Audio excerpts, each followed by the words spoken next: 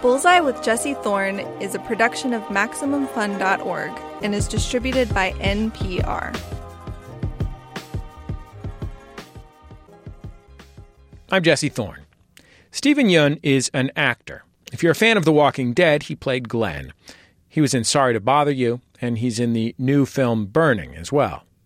He was born in Seoul, South Korea, grew up in the Detroit area, and as a kid, he was pretty active at his local Korean-American church.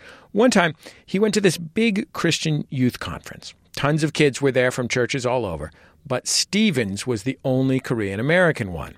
And honestly, it kind of stunk at first. Some of the kids were awkward with him.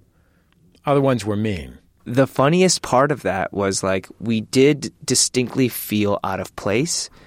And then it all culminated to winning the broomball championship. And we won that. We won it. We lost our first game, got dropped down to the loser tier, and then worked our way back up to a final penalty shot where one of my friends at church, Danny Kim, he hit this amazing shot that he chipped it so it went over the goalkeeper and right over his shoulder into the goal, and we went ballistic. And I think they respected us after that. All hail Danny Kim, the Wayne Gretzky of intra-youth group Church Broomball. It's Bullseye.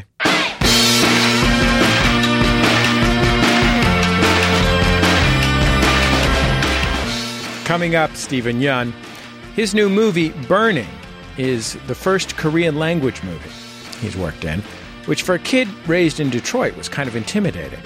I was afraid to do it for a split second before I met director Lee, where I just kind of processed and I told myself, hey, there's a version of this where you say no to him, where you say, I don't think I can accomplish what you require me to do.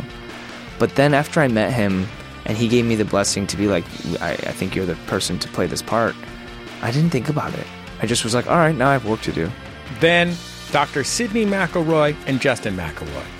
They're married and they host the show Sawbones, a hit medical history podcast. Centuries of study have taught us a lot about medicine. We know more about the brain, about bacteria, bones.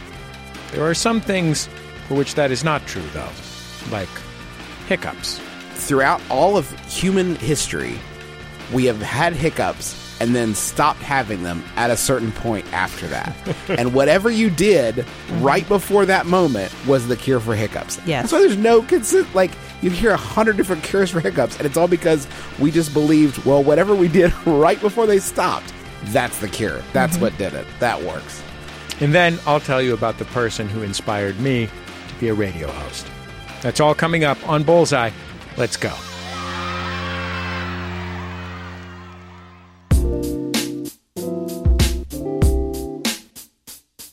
It's Bullseye. I'm Jesse Thorne. First up this week, Steven Yeun. I guess you could call him an up-and-coming actor. He's been working for a little bit over a decade now. He broke through in 2010 when he played Glenn Rhee on The Walking Dead. He starred in the films Okja and I, Origins, to name a couple. His newest movie is called Burning. It's kind of a thriller. Lee Chang-dong is the director and writer. It's set in South Korea, and it tells the story of a dark, kind of strange love triangle. The protagonist, Jong-soo, is a working-class guy who lives in a rural area outside Seoul. One day, when he's in the city, he meets Hae-mi, a girl from back home. They connect, they go on a date, they start hanging out more. They aren't exactly boyfriend and girlfriend, but you can tell that Jong-soo is kind of infatuated with her. Things change when she comes back from a trip abroad. She shows up at the airport with Ben. That's Steven's character. Ben is handsome and he's rich, too, although it's not clear why he's rich. As Hae-mi starts to spend more time with Ben, hints start to drop that Ben might have a darker side. Hae-mi vanishes. We're not sure why. Jong-soo suspects Ben had something to do with it, but there's no smoking gun, no damning piece of evidence to say that he did it. Burning is a beautiful film. It's quiet, opaque. The director never tips his hand. And the actors, Yoo Ah-in as Jong-soo, Jun Jong-so as Hae-mi, and Steven as Ben, match perfectly the film's tone. They're understated, compelling, and every now and then just a few degrees off.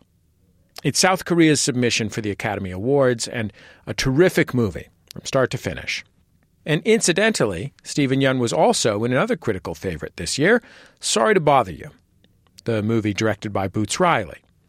It's in part about telemarketing, and towards the beginning of the movie, Cash, played by Lakeith Stanfield, gets a job at a telemarketing company. Steven Yeun plays Squeeze, a co-worker of his who has gotten a job at the telemarketing company in order to unionize his fellow callers. In this scene, Squeeze and Cash just got out of a big office-wide meeting, and the two of them encounter each other for the first time. I'm Squeeze. Seen you around for a couple weeks. There's a good question in there. Cassius. People call me Cash. It's a really good question in there, man. What about us getting paid? Yeah. I mean, I just think it's kind of silly that we have to be all excited. I know. Exactly. I mean, you just cut straight to the chase, man. That's awesome. Playa got to mob up with us for some Skrillin' bennies. Well, what the does that mean? There's a bunch of us that are organizing to get us paid more. Get some benefits. Could really use your energy to jump things off. Yeah, look, I gotta get back to work, man. So. Hey, man, look, I'm sorry I got you like this, but obviously we can't talk here. Let's go grab a drink later. It's on me. Steven Yeun, welcome to Bullseye. It's nice to have you on the show. Thank you for having me. You grew up in Detroit, Michigan. Yes. What was Detroit, Michigan like when you were growing up? I grew up in the suburbs of Detroit, Michigan. I got to visit Detroit every week because my folks owned a beauty supply on Woodward, downtown, right across the street from the Sears building, which eventually got demolished. Detroit was like, at that time, the place you don't go to, rather the place that, your immigrant parents work. That's kind of how I saw it while I lived in the bustling, dry the suburban metropolis as known as Troy. It was quiet, grassy, a lot of shopping, and just running around outside. That's mostly what it was. What kind of running around outside? I mean, like skateboarding in a cul-de-sac or something? I wish I was that cool. Actually, it was a lot of... What could be cooler? Yes. Yeah, I was pretty not cool. Hockey, street hockey, football, soccer, baseball. It was just pre-internet life, which I can barely remember. It is. I mean, like, we're a similar age, and it is odd to think that there is a demarcation in your life before and after you could just go on the computer and just stay there for 5 hours. Oh, yeah. Or like when all book reports looked exactly the same because it was all off that Encarta 95 disc. You know what I mean? Like, it was just Britannica or Encarta. And, now it's like people's opinions. Well, I think they steal from more specific sources. Of course. Primarily. Yeah. And now we know that those collections of information were slightly tainted. Well, there was a time, Yeah. I think, when the promise of the computer was that you could add a color photograph to your report. Yeah, that's really all And that would launch you onto the honor roll. Yeah, or like you get one of those like dissolving fades on your video project that you had to do. It's mostly the rich kids that got to do those little things because their parents have those texts. But yeah, no, different times. Did you grow up you went to church. Did you go to a Korean American church? Yes, I did. So did you grow up in a Korean American community, or did you, how much of your life was defined by your parents' Koreanness, and how much of your life was miscellaneous suburban Midwesterner? I led a very dualistic life. I trace it back nowadays and think about immigration. And I had some stories from the past where I was like, I remember getting dragged in, kicking and screaming to class every single day when I was in kindergarten. And then they just sat me down with Play-Doh. I remember my dad telling me my first English words were, "What does don't cry mean?" And, they've just become like funny myths or like ideas or stories that you tell yourself and to give yourself a backstory. But then you really process that in your adult age and you're like, maybe that was messed up. Like maybe that was really traumatic and I didn't know how to deal.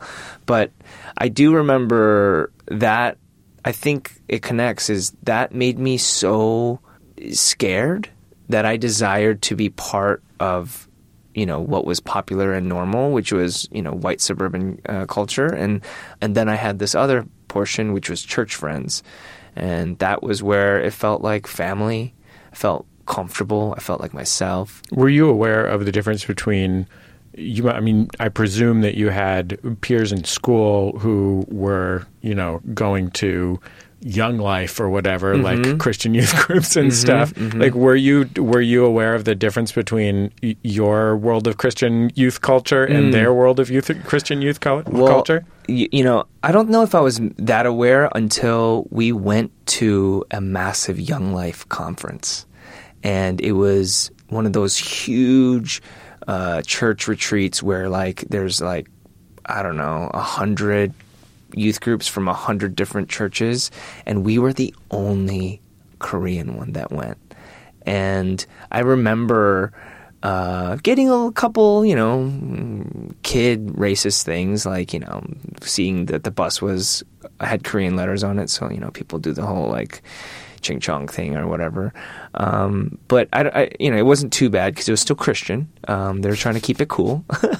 But the funniest part of that was we did distinctly feel out of place. And then it all culminated to winning the broomball championship. And we won that. We won it.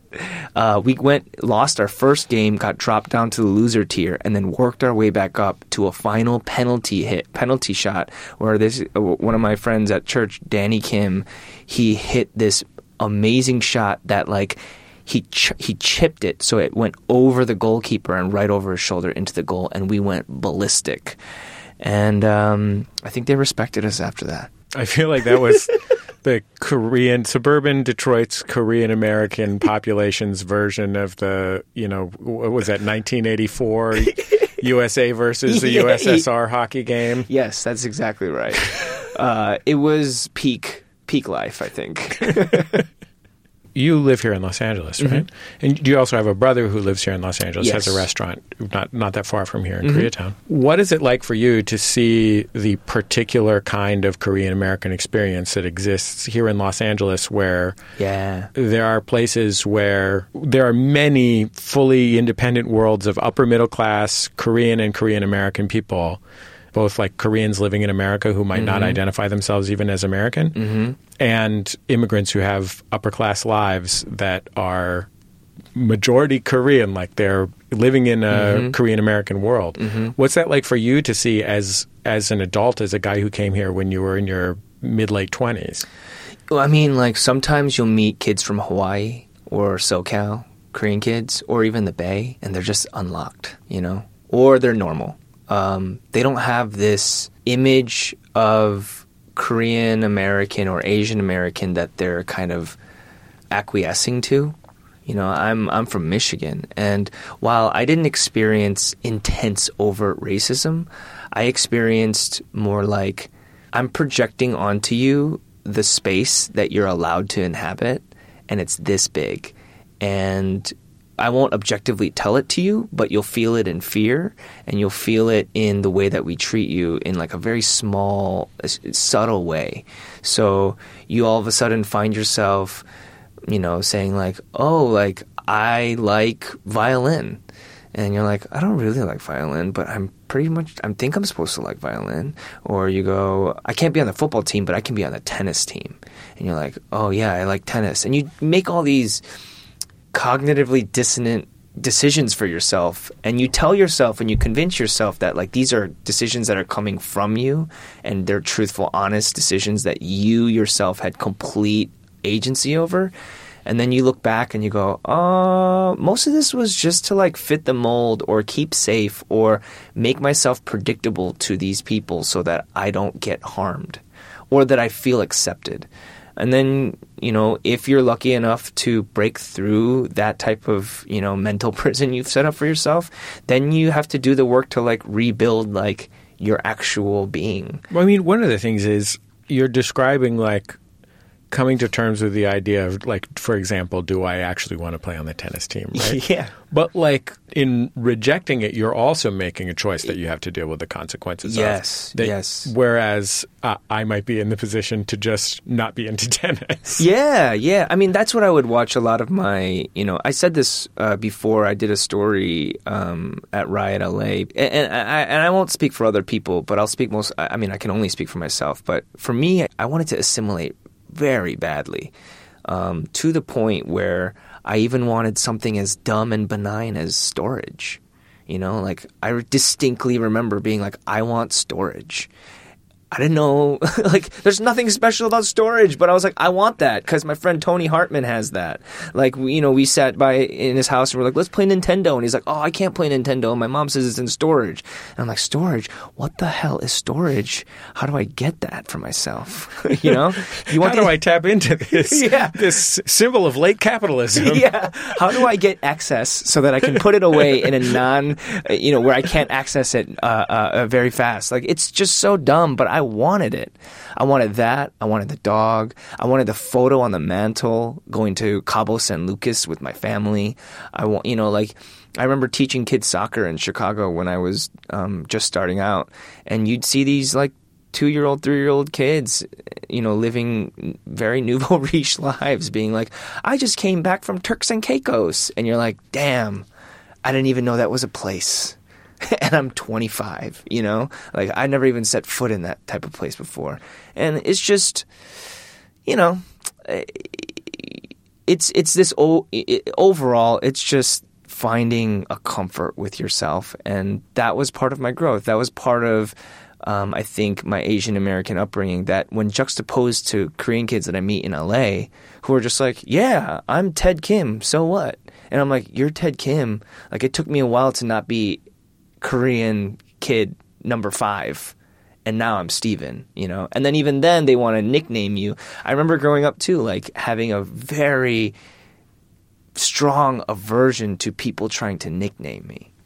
Like, I couldn't stand it. Like, if they tried to nickname me, I lose my mind. And I often wondered where that came from. And in retrospect, it was just like, I wanted to feel like I had control over something.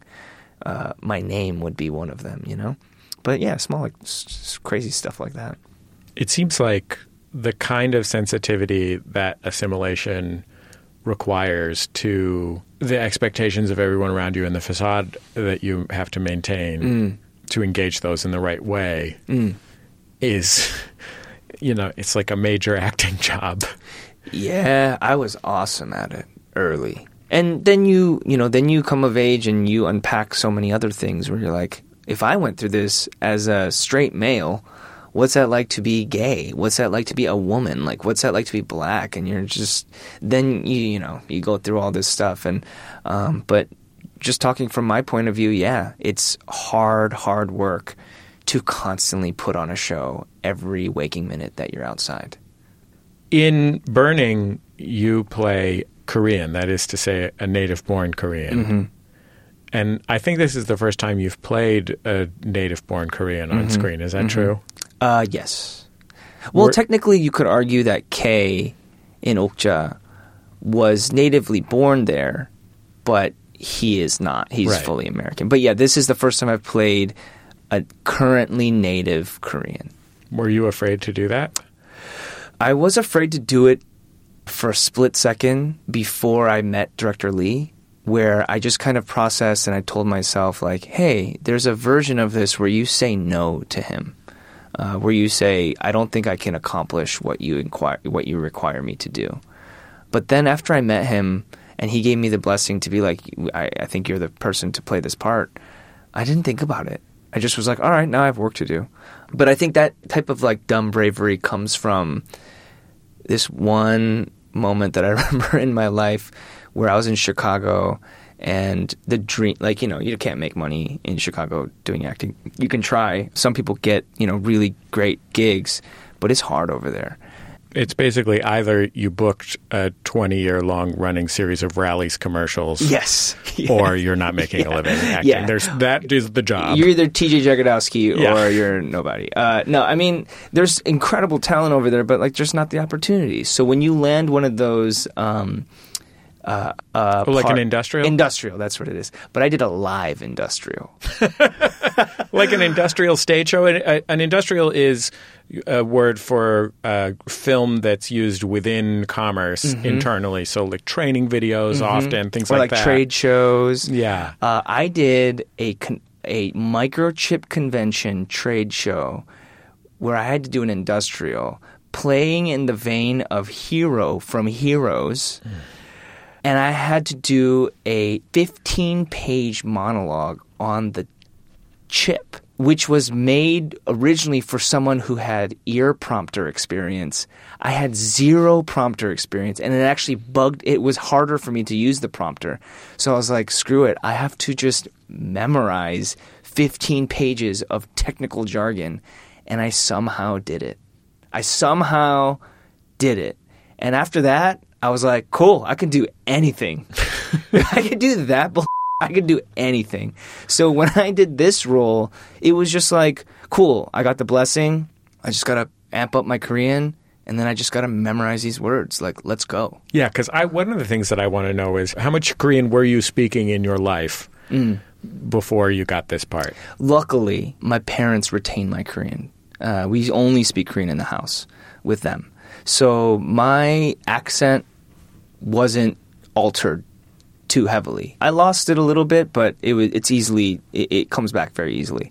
Now, where I don't have a lot of information is just kind of nuance and updated modern nuance, and also just a deep well of vocabulary, and the ability to read well. So Korean is very phonetic, and so you can read everything, but it's not like how you're supposed to scan a word. We scan words as we go.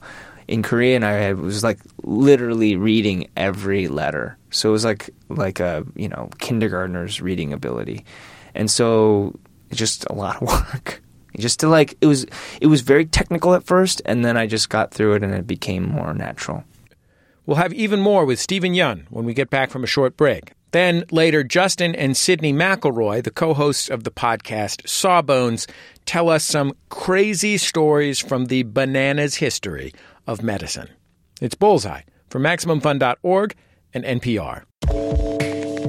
Support for this podcast and the following message come from Hinge. Hinge is the dating app that's great at one thing, setting you up on great dates. And they're not just saying that. On Hinge, 3 out of 4 first dates lead to second dates. They're the #1 mobile first dating app mentioned in the New York Times wedding section. So, if you're looking for a BFF, a job, a pen pal, or a hookup, Hinge isn't the place for you. Hinge is exclusively designed to get you out on great dates. Download Hinge in the Apple Store or Google Play. Dr. Larry Nassar abused his patients for decades. I do remember telling the nurse, what if everyone thinks I'm lying? Believed, a new podcast from Michigan Radio and NPR, looks at how a team of women put one of the worst serial sexual abusers behind bars. In a world dominated by Dude Bro movie podcasts. A world where Casey Affleck has an Oscar and Angela Bassett does not. Only one podcast is brave enough to call bullshit. Who Shot Ya? With Ricky Carmona. A lot of people don't know Porg's Puerto Rican. Alonzo Duralde. I would eat Oakjaw. April Wolf. I want to interrupt and say that the fish man was real sexy. Drea Clark. I have a real soft spot for King Kong. And women of color. I was like, damn! Ryan Coogler got final cut.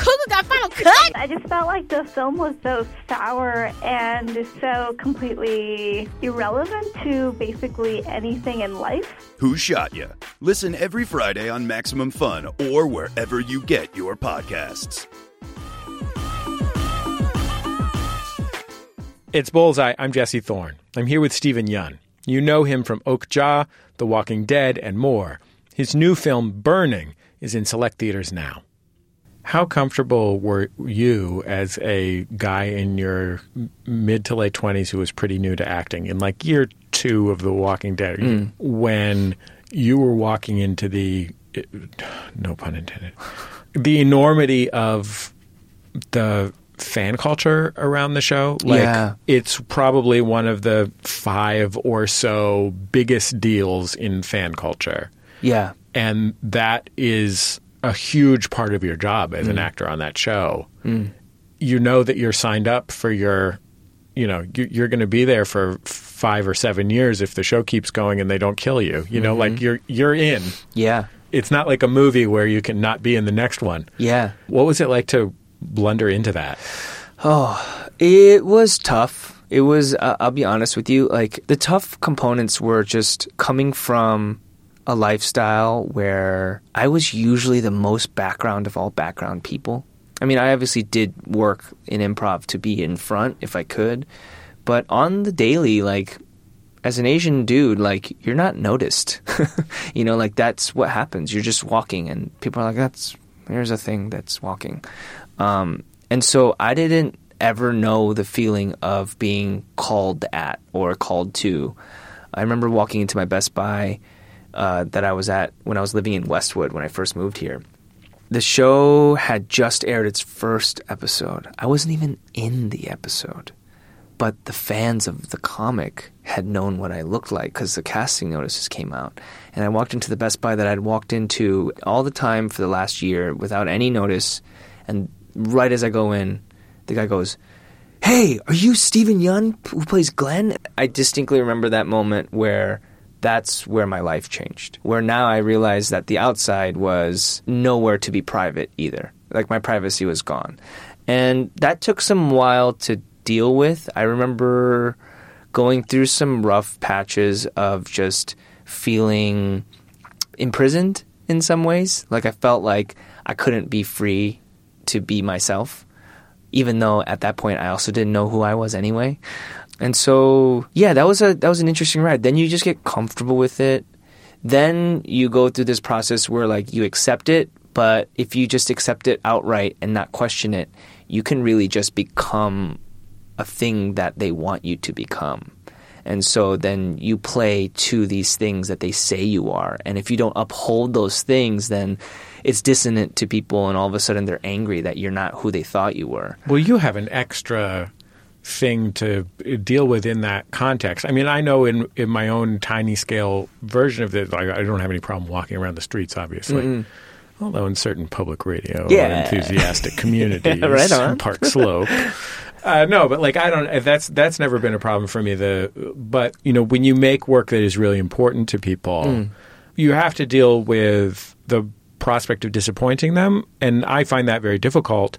But perhaps even more than that, for me, I find it difficult to be present for people for whom I've had a positive impact, and for you, as a guy who. You know, I mean, you were on the number one key demo television program in America as an Asian American guy with a romantic lead storyline.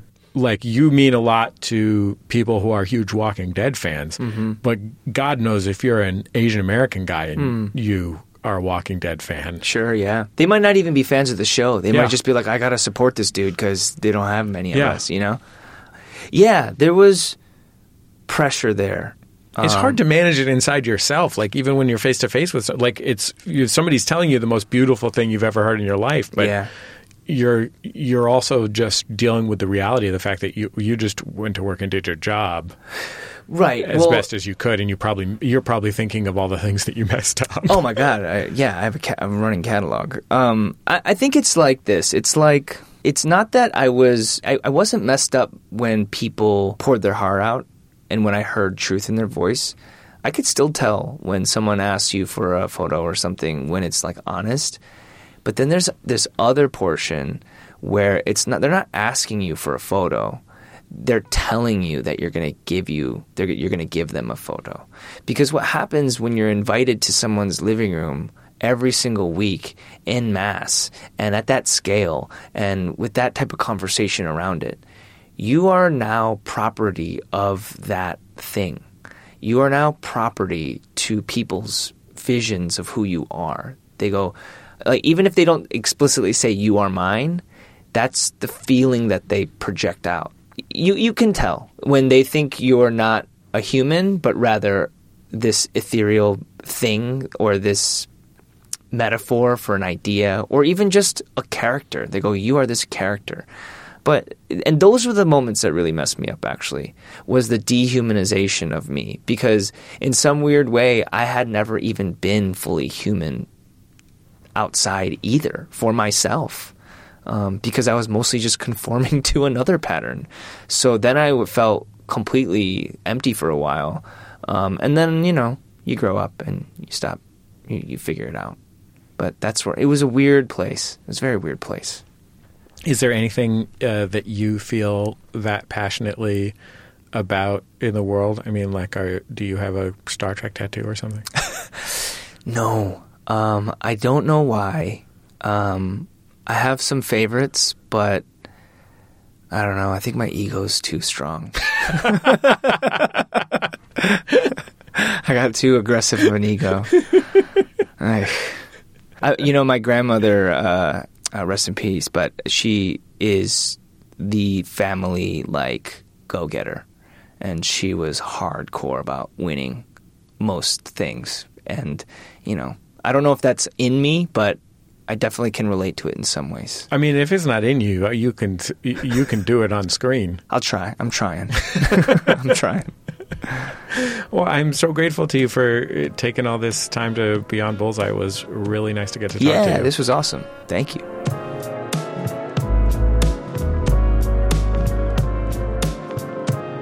Steven Yeun, his new movie Burning is fantastic. It's out now. It is like nothing you've ever seen.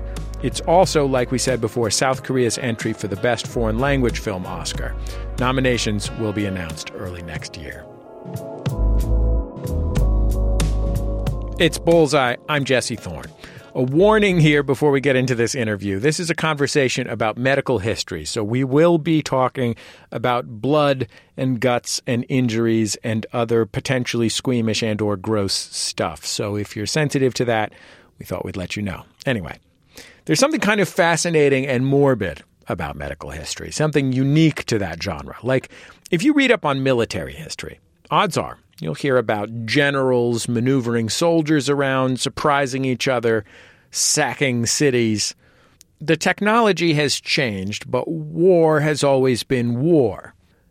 But look into the history of medicine, and one thing will become very clear very quickly. For a really long time, we had no idea how our own bodies worked. Sawbones, a podcast in my own podcast network, Maximum Fun, is a show about all the gruesome, gross, and sometimes very funny stuff that we did to our bodies over the centuries in the name of medicine and health. It's hosted by Dr. Sydney McElroy, a physician and medical history buff, and her husband, Justin, who hosts the big comedy podcasts My Brother, and Me, and The Adventure Zone. Now Sawbones, the podcast, is also a book. It's called The Sawbones Book, The Hilarious, Horrifying Road to Modern Medicine. It's beautifully illustrated by Taylor Smurl and in bookstores now. Dr. Sydney McElroy, Justin McElroy, welcome to Bullseye. Nice to see you guys. What an honor it is to be on your program, finally, Jesse, as an auteur, which is what us authors call authors. Really? Is that what we say? Yes, that is what us authors, or auteurs, if we prefer, say. I didn't get that memo. So you two were podcasting before you started Sawbones. You had two television podcasts, which is a much more typical thing to podcast about. How did you end up podcasting about the very specific topic of medical history? Sydney always gets mad at me because in interviews I always bring up these two great shows, these great concept shows. They weren't great. The first was called... Go ahead. Go ahead. Losing the Sheen, which was a... Darn, that's like the punchline, but the setup is it's a show about 2.5 Men hosted by two people that did not watch it until Ashton Kutcher joined the show and replaced Charlie Sheen. And it was a episode-by-episode recap that we managed to stick with for all of 10 episodes, I think, 9 or 10 episodes on Losing the Sheen before we're like, hey, there's no amount of like soul crushing. Yeah, it's soul crushing. And then we decided to do a general TV podcast called Satellite Dish, and that was pretty good, except it made it so that we had to watch more TV than we wanted to keep up with like the demand of having a TV podcast. Yeah, we just got too busy, and so we started to think doing a podcast is fun, but how can we kind of capitalize on what I was doing with the majority of my time, which was acting, as a physician, being a doctor. And so she's a real physician. She wasn't acting. Yeah, not just acting. Not in like not a catch me if you can situation. So I had always been interested in medical history. It was something that I, for fun, if that is fun, would read about in my spare time. And so we started talking about how some of these stories are pretty funny and kind of gruesome and pretty wild, and maybe other people would like to hear them, and Sawbones was born. Sydney, why do you think you were interested in medical history, even as a doctor? I'm sure many of your colleagues are glad to know the latest and greatest and not worry about Pliny the Elder. Part of it is some of the conclusions we've come to and the ways that we manage things. It's just fascinating to think about, how did we figure that out? How did we get here? How did we come up with that? And that was part of why I wanted to know. And then the other thing about medicine is that so much stuff has eponyms. You learn about various signs that are named for different doctors or places or patients or whatever. And I was always curious as to who was that and what did they do and why did they get that named after them and how do I get that? And it was also a way for us to avoid giving advice, which can get legally a little dicey. Yes. And just morally and ethically challenging. So talking about what people used to do helps us to skirt that pretty handily. I like that you're controlling liability with this podcast. That was the original title, but we just couldn't fit it on the thumbnail. So can you take me kind of briefly, Sydney, through the basic history of what people, and particularly in what used to be called the West, knew about how the body worked up until the 20th century? Like, when did we figure out that hearts are important or that brains are for thinking? So we'll just sum up the past 245 episodes of our podcast in a breezy 2-minute summary. No problem at all. Sydney, go. I'm just looking for a few basic signposts I can build the rest of this around, okay? A lot of the first challenge is anatomy. I mean, that was the basic first challenge, was what's inside the human body and can we take a look and figure that out? And it really wasn't until dissections started becoming culturally and socially acceptable. And that was during the medieval period, actually, when we started to see more dissections and we got a better understanding of anatomy. Up until then, a lot of it had been derived from a couple people who had done dissections here and there and written about it, and then a lot of animal dissections. And so we had a lot of weird ideas about what was going on in there. So that was probably the first turning point, was when we could actually start doing dissections, and then we knew what the pieces were. A lot of it from there forward until we get to, the 1800s. The humoral system of medicine was still popular up until then. The idea that we have 4 humors and we've got to balance them. We were still debating, did veins and arteries carry blood or air, or we had weird ideas like maybe our bones are made of semen. All of these things until... Jury is still out on that one, by the way. Science is going back and forth still. Really, it's not until the 1800s that we start to get a firmer idea of what each organ does and where different processes take place. And then medical science really explodes at the turn of the century there. And throughout the 1900s, I mean, it's just advance after advance, and the germ theory of disease. And then we understand, how we can infect each other with various illnesses, and then vaccines and antibiotics come along, and everything changes throughout the first half, really, of the 1900s. Well, and also I think you have a huge shift in the idea of like what science can do, because we didn't understand any of these things before we started applying treatments. So like even back before we would understand why something would work or something wouldn't work, it was just about, well, I don't know, let's try it and let's record the phenomena and see what happens and see what the effect of this thing is. And that is our role. It is not to understand why things are working. It is just to catalog what does and does not work. So we're trying treatments a long time before we ever have the understanding to create a reasonable hypothesis for why these things work. And to differentiate between correlation and causation was a big deal. There are a lot of, well, your hiccups stopped after you walked through a crossroads, so walking through a crossroads must stop hiccups. Hiccups is actually, I think, the best, number one bet. Like, if you want to understand medical history, I'm obsessed with the idea of hiccups. Because hiccups and, I think, warts are the two where I would put it like, throughout all of human history, we have had hiccups and then stopped having them at a certain point after that. And whatever you did right before that moment was the cure for hiccups. Yes. That's why there's no like, you hear 100 different cures for hiccups, and it's all because we just believed, well, whatever we did right before they stopped, that's the cure. That's what did it. That works. Sydney, you both teach medicine and are a family doctor.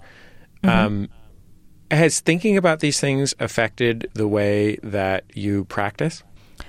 I think for sure. I'm a lot more in tune with the fact that even though we have come very far and we know a lot more than we used to, even 50 years ago, there's still a lot we have to learn. There is still a reason to take every new advance and look at it and analyze the data and figure out why we're making these decisions, and then take all that and still try to advise. There is still some individual treatment for each patient. There's still a way to take all that evidence and then use the part of it that is most appropriate for each person for their health and for their benefit. And I think I've really come to understand that better from studying this. And I feel a lot luckier to be practicing medicine now than I would 100 years ago. I mean, I think about that all the time. I have a chronic health condition. I have severe migraine headaches. And I think of the fact that, you know, human beings have been on the earth for so long, and my health condition doesn't threaten to kill me, but it sure makes my life miserable. And I think what an incredible difference just the past 25 years, even since in my memory, is over the 25 years before that when my mother suffered from migraines. To say nothing of 75 years ago when my grandmother suffered from migraines, or 100 years ago when some guy in Dusseldorf just, you know, would try to self-trepanate so he could let the demons out or whatever. No, it's very true. I think I've become, I hope, a better advocate for like vaccination, as an example, because of this. When I'm talking to my patients, people who are nervous about it, I think having the historical perspective and saying, listen, I know how hard it is to see your kid get a shot, but let me just walk you through why and how and what it was like before. Having that perspective of what it was like 25, 50, 75, 100 years ago, and the dangers that were out there for kids, I hope it helps me be a better advocate. It's also been one of the frustrating things about making Sawbones in the past couple of years is that what started out as a show that was supposed to be about medical history and, hey, hooray for us, aren't we smart, we solved all these things. Far too frequently, I think our show has recently had to become like, hey, this is still true. These things are still made up. Like, there is still such a thing as right and wrong and true and false. And some people still would love to steal your money to pretend to make you feel better. Or just get asbestos back out there, get its moment to shine again. Nope, still bad. It's still actually very bad for you. is actually one of the things that is still very true. So that kind of stuff has got it has like inadvertently made Sawbones more political just because like talking about how science is an actual thing has become annoyingly become a political act. Yeah, exactly. Yeah.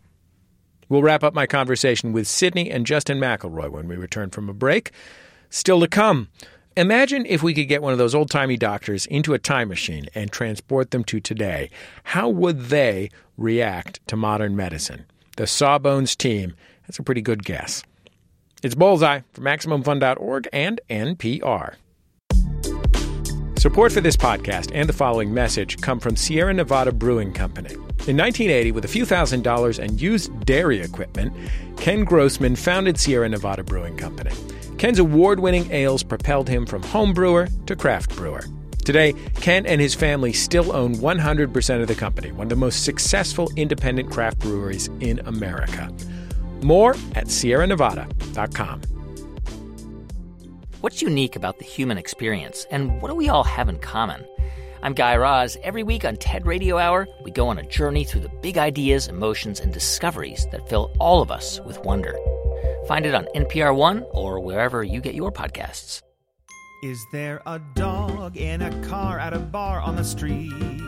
Yay! I'm Allegra Ringo, a small dog owner. My dog Pistachio howls when she's excited. And I'm Renee Colvert, a big dog owner. My dog Tugboat tips over when he's sleepy. And we co-host a podcast called Can I Pet Your Dog that airs every Tuesday. We bring you all things dog. Yes, dog news, dog tech, dogs we met this week. We also have pretty famous guests on Butt Legs. We're not going to let them talk about their projects. No. Just want to hear about those dogs. We don't want to hear about your stuff, only your dogs. So join us every Tuesday on Max Fun. It's Bullseye. I'm Jesse Thorne. My guests, Justin McElroy and Dr. Sydney McElroy, co-host the podcast Sawbones, a marital tour of misguided medicine.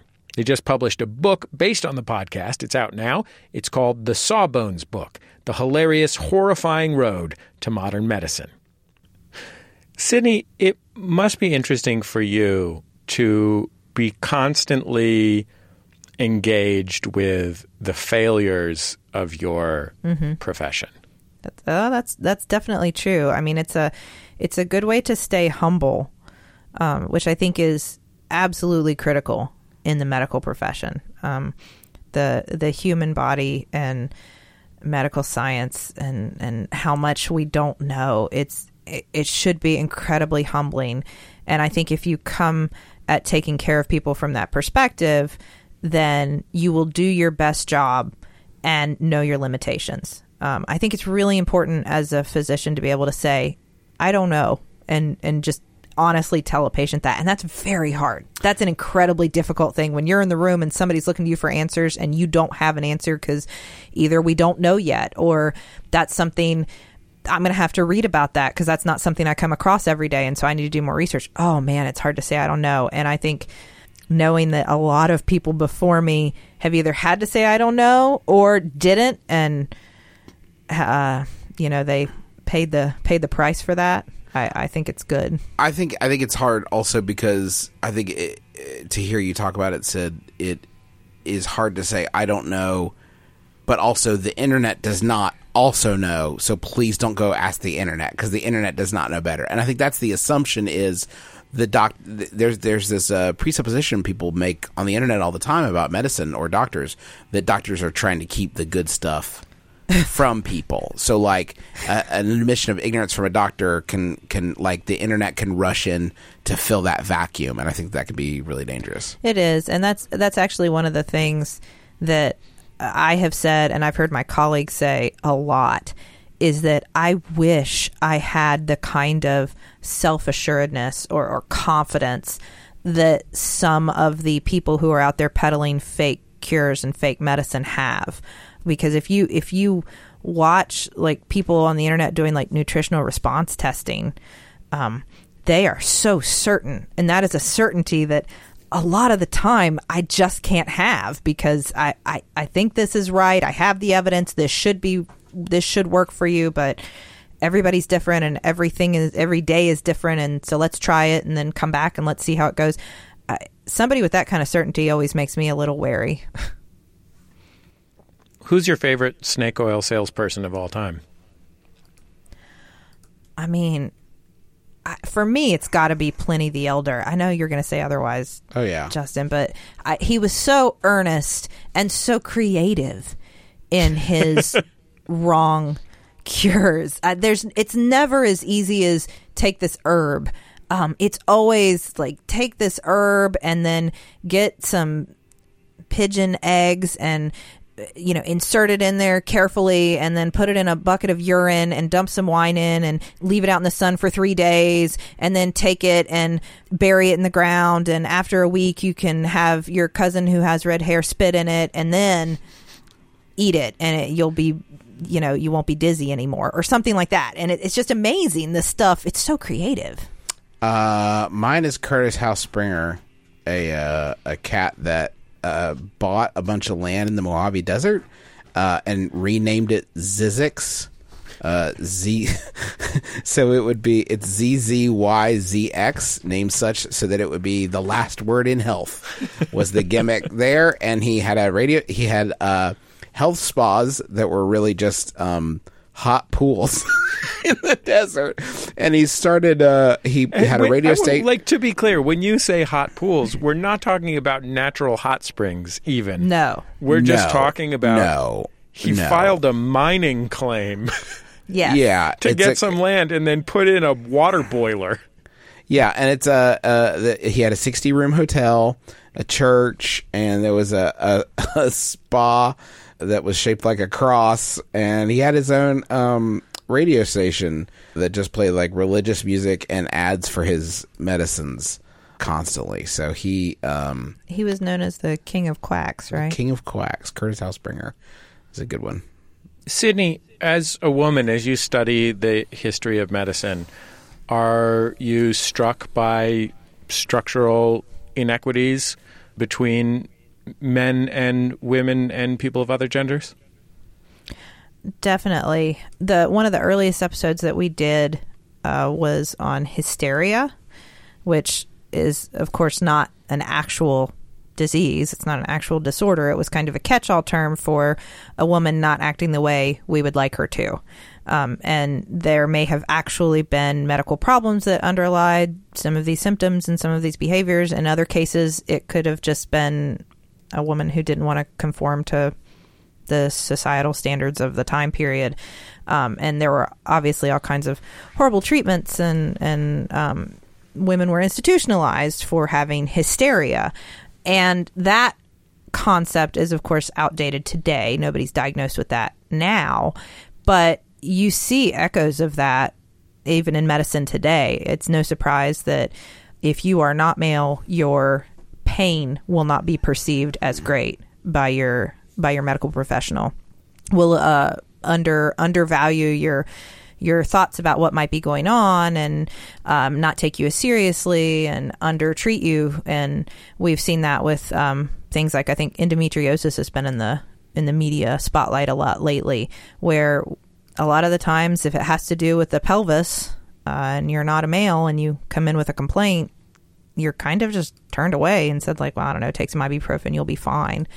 And the same thing, I think, childbirth. You could make a lot of arguments for the way that we medicalized childbirth and kind of took it away from the people giving birth and said, you can't handle this. We'll do it all for you. Just lay there and let us take care of it. There are echoes of that now. It's not as bad, certainly. And I think with more female doctors, that has helped. But we still have a way to go. When my wife was pregnant, you go through the lists of things that medical treatments that you can and can't have when one is pregnant. And many of them are prohibited basically because they haven't been studied in the population of pregnant women. Mm-hmm. I recently learned, studies have historically gone to great lengths to exclude pregnant women, including sometimes just excluding women because they could become pregnant, just because it's complicated, just because it would make things complicated, and it leaves pregnant women without access to many therapies that could be safe if they had been studied and determined to be safe. That's very true. It's also a great example of how the behavior of a pregnant person is so tightly regulated, in part because we don't know how harmful different things are or what is harmful in some cases. And so we would just rather tell somebody, look, it's not about you. It's about the baby. So just don't do any of these things and don't take any of these medicines and don't go to any of these places. And it's not about you. It's your quality of life has to be sacrificed at this moment because there's another person that we care more about. And that's very much the message. Instead of, hey, how about we take care of both of you? How about we make sure that we're giving you the best information so you can have a good quality of life as well as the new life that's growing inside you? We don't really take that into consideration. Yeah, but flip side, if a researcher comes up to you and they're like, hey, want to roll the bones in your baby to help us see if NyQuil works? Like, you're probably not. No, I think I'm okay.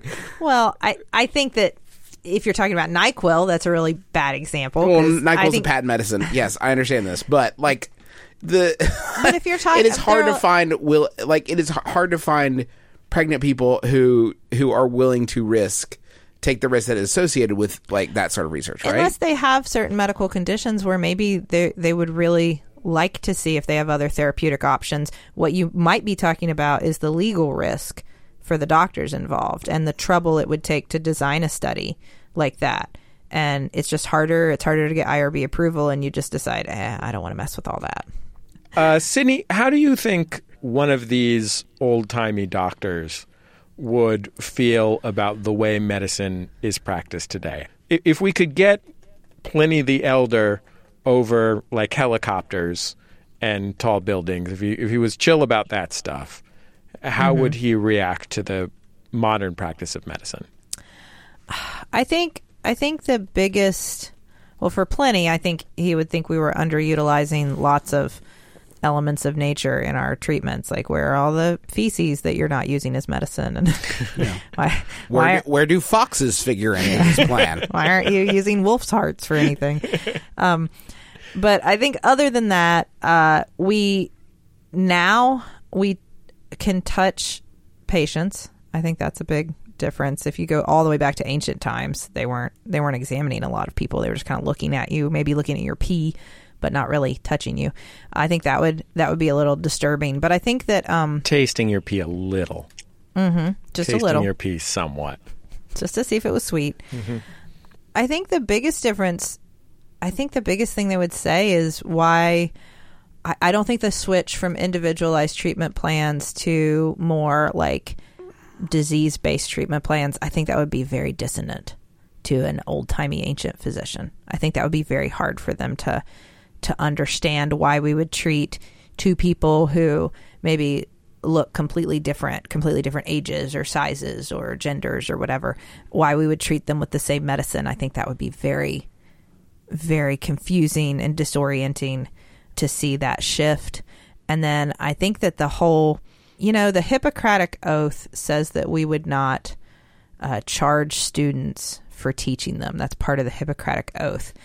And I think that if you kind of take that and expand it to the way that medicine is a business now, and it's not individualized, it's not private, it's not an art, it's not a humanistic thing. It's like a business in this country. I think that would be very disturbing to ancient physicians who took what they did to be this very profound undertaking of human behavior to help each other, to cure each other, to treat each other, to provide care. I think the way that medicine has become something that you can buy and sell, I think that would be very upsetting. That's my guess. Plus probably like some stuff about the volume of the two different colors of bile.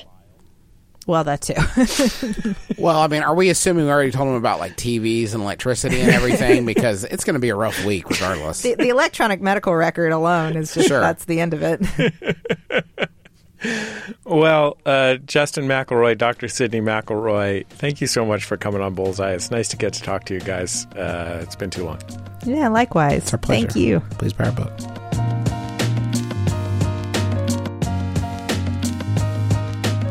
Justin and Dr. Sydney McElroy. Their podcast, Sawbones, drops every week. It's one of my favorites. Their book, The Sawbones Book, The Hilarious, Horrifying Road to Modern Medicine, is also absolutely a delight. The perfect book to browse through in your doctor's waiting room. Go grab a copy. We're getting near the end of this week's Bullseye, but before we go, a recommendation from me. It's The Outshot. Folks ask me sometimes who my broadcasting hero was. Who was that person who inspired me to take up a career in radio?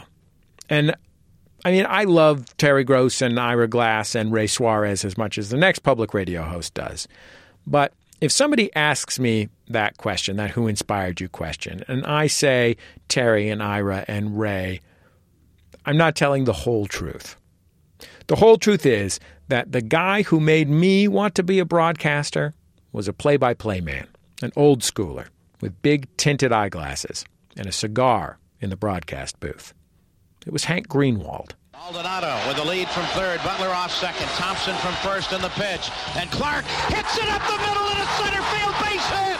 Maldonado scores. Here comes Butler on his way to third as Thompson. The Giants lead 3-1. Hank Greenwald called San Francisco Giants games when I was a kid, when I really lived and died with that team. And I'd never have gone into radio if I hadn't heard him. At second, Walton at first, Bedrosian throws to Sandberg, and the pitch is grounded to second base. Thompson has it, throws to first. It's over. 27 years of waiting have come to an end. The Giants have won the pennant. Baseball is the only one of the big American sports that works on the radio. In fact, sometimes I think it's better on the radio. And when I was a kid, I spent hours and hours tuned to KNBR 680, the 50,000-watt flamethrower out of San Francisco, listening to Giants games, way past my bedtime. Ansel looks back at second base. He throws to Robbie Thompson, who swings and hits one high in the air to left field. Ball is well hit. It is at the fence. It is gone! Baseball works on radio because it's slow. And because there's only one thing happening at a time. I mean, listen to a basketball announcer on the radio, and it's all that they can do to follow the ball. You're lucky if you're listening to football and you know what formation the offense came out in. But in baseball, there's time for the action, and then there's extra time for everything else. A great baseball announcer has a chat with the listener. They're a friend or a companion, I guess, since there are so many baseball games. They talk baseball, you listen for the little bits of who they are that slip in around the edges. I mean, listening to a ball game is fun when the action is really whizzing, but it's just as good in an 8-0 game when nothing much matters, or in a rain delay when literally nothing is happening, or when it's the bottom of the 15th inning and the game just entered its 6th hour. Oh, boy. And that's what the Dodgers Well, I'm busily erasing notes I made in the margin of my paper today so that I can write Hansel in here right now. Yeah, let's see. That was the position that Dave Hansen started with. Where are we putting these guys? He batting ninth or no? I had Murphy eighth. I don't know. Hank Greenwald left the Giants in the mid-'90s. That's a long time ago now. But even his memory felt like a friend to me. Or maybe not a friend, maybe a favorite uncle, the kind who always brings you something when he comes over. He was smart and funny, relaxed, he had a wonderful voice. And the two of us, him a middle-aged New Yorker with an unlit cigar, and me a 10-year-old with a pocket radio, we'd bond over this slow, easy game that we both love so much. I honestly don't know if Hank Greenwald was a good man or a good father or a good Scrabble player or good company at dinner. But I do know that I am grateful for the hours that I spent with him, the hours that I spent counting on him.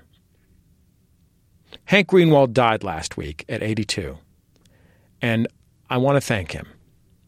He changed my life forever, just by being there. Bonds away from first. 1 ball, 1 strike. Hansel throws. Bonds is running the pitch. Hit into left center field. It's going to fall for a base hit, and it gets beyond Reggie Williams. Here comes Bonds around third. He's coming to the plate. He scores, and the Giants win. That's my outshot. That's all for this week's Bullseye. Bullseye is recorded at MaximumFun.org World Headquarters, overlooking MacArthur Park in beautiful Los Angeles, California, where this week 2 of our producers, Chewy and Kevin, heard a woman singing quite beautifully while power walking around the perimeter of the lake. She was wearing sensible workout clothes, perfect for power walking, and carrying with her a handheld mirror. Perfect for, I guess, admiring how good you look in your sensible workout clothes.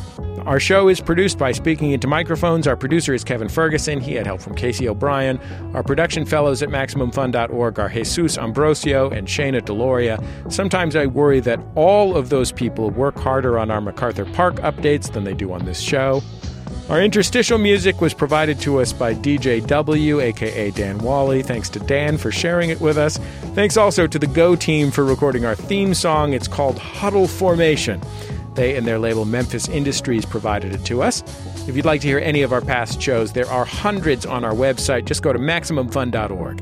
We're also on Facebook, Twitter, and YouTube. Just search for Bullseye with Jesse Thorne. And I guess that's about it. Just remember, all great radio hosts have a signature sign-off.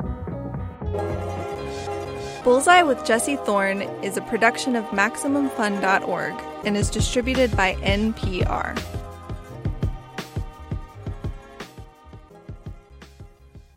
Banana, the fruit that changed the world.